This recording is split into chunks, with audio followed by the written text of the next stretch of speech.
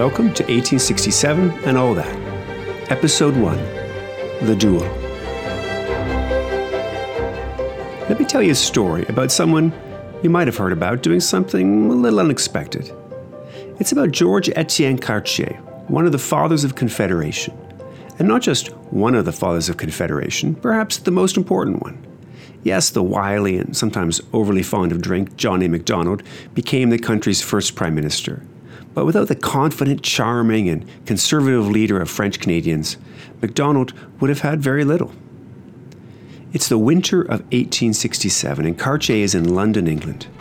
The Confederation deal that he and Macdonald and another irascible sometime foe, George Brown, had championed was about to be finalized. Canada was about to be born. Cartier was enjoying British high society. At dinner parties with lords and ladies, they asked Cartier to say a few words, and he would stand feeling perhaps a little tipsy, a little spry and confident. He would tell the assembled aristocrats that it was thanks to him, and even more so to his people, to French Canadians, that the British would retain control over northern North America. Cartier was proud of the achievement, of the way serving the interests of his own people also led him to keep Canada British. It was more than a bit of a strange moment.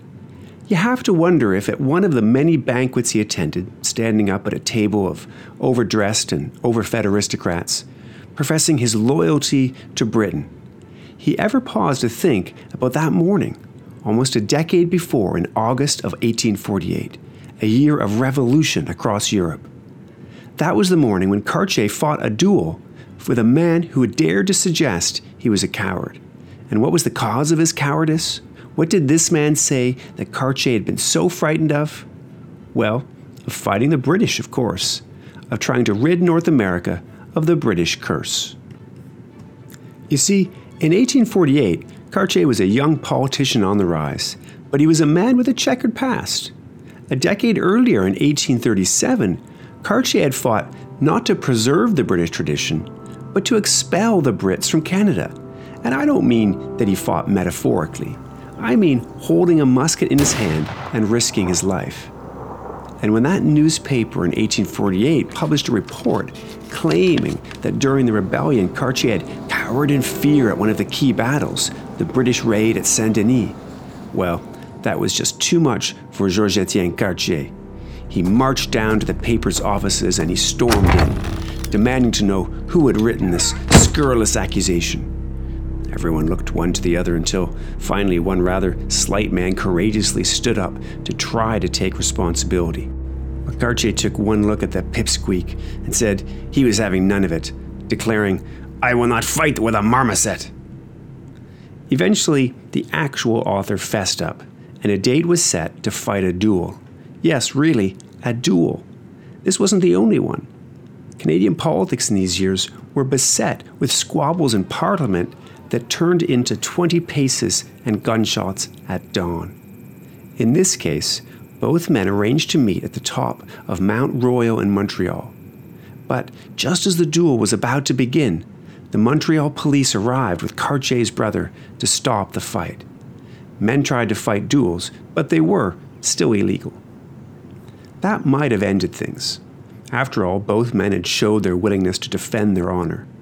But a few days later, another paper reported that Cartier had never intended to fight the duel, and that he'd arranged with his brother to bring the police to save him.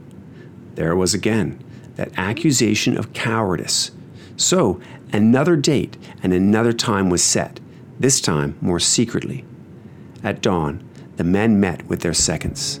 They took their 20 paces away, turned, and fired.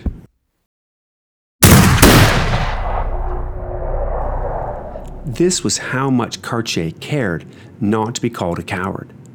For Georges Etienne Cartier, the man who would be a father of Confederation, and a man who would be, he was right, responsible for keeping Canada British, had indeed fought for the rebels in 1837.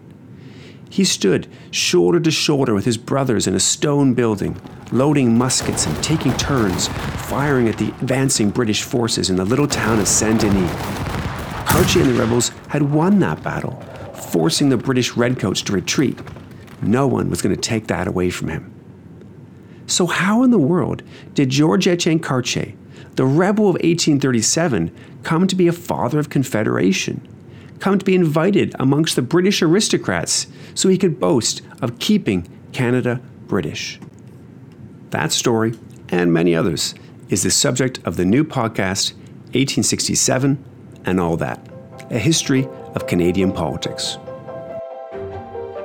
In Season 1, we learn about the rebellions of 1837 and 1838, and then in the aftermath of their failure, we turn to the fight over just what democratic government would look like in the Canadas.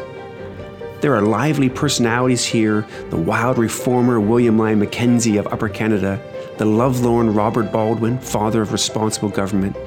There are a bevy of governors general who in the 1830s and 1840s seemed to only come to Canada to die. Whether it was one who died from horrendous facial cancers that ate a hole in his cheek, to another who fell off a horse and died painfully after infection set into his wounds. And then there are some rather un-Canadian incidents of political violence, from Tory mobs burning down Parliament to gangs of partisan rivals drunkenly fighting it out with cudgels at the polls. If you think you know Canadian history, and if, heaven forbid, you think Canadian history isn't interesting, then there are plenty of surprises in store for you on 1867 and All That. Subscribe now so you can learn all you never thought you could even know about Canadian political history. 1867 and All That is created, written, and narrated by me, Christopher Dummett, and produced by Jessica Clement with the generous support of Trent University. Until next time, remember, there's a lot of all that to 1867 and All That.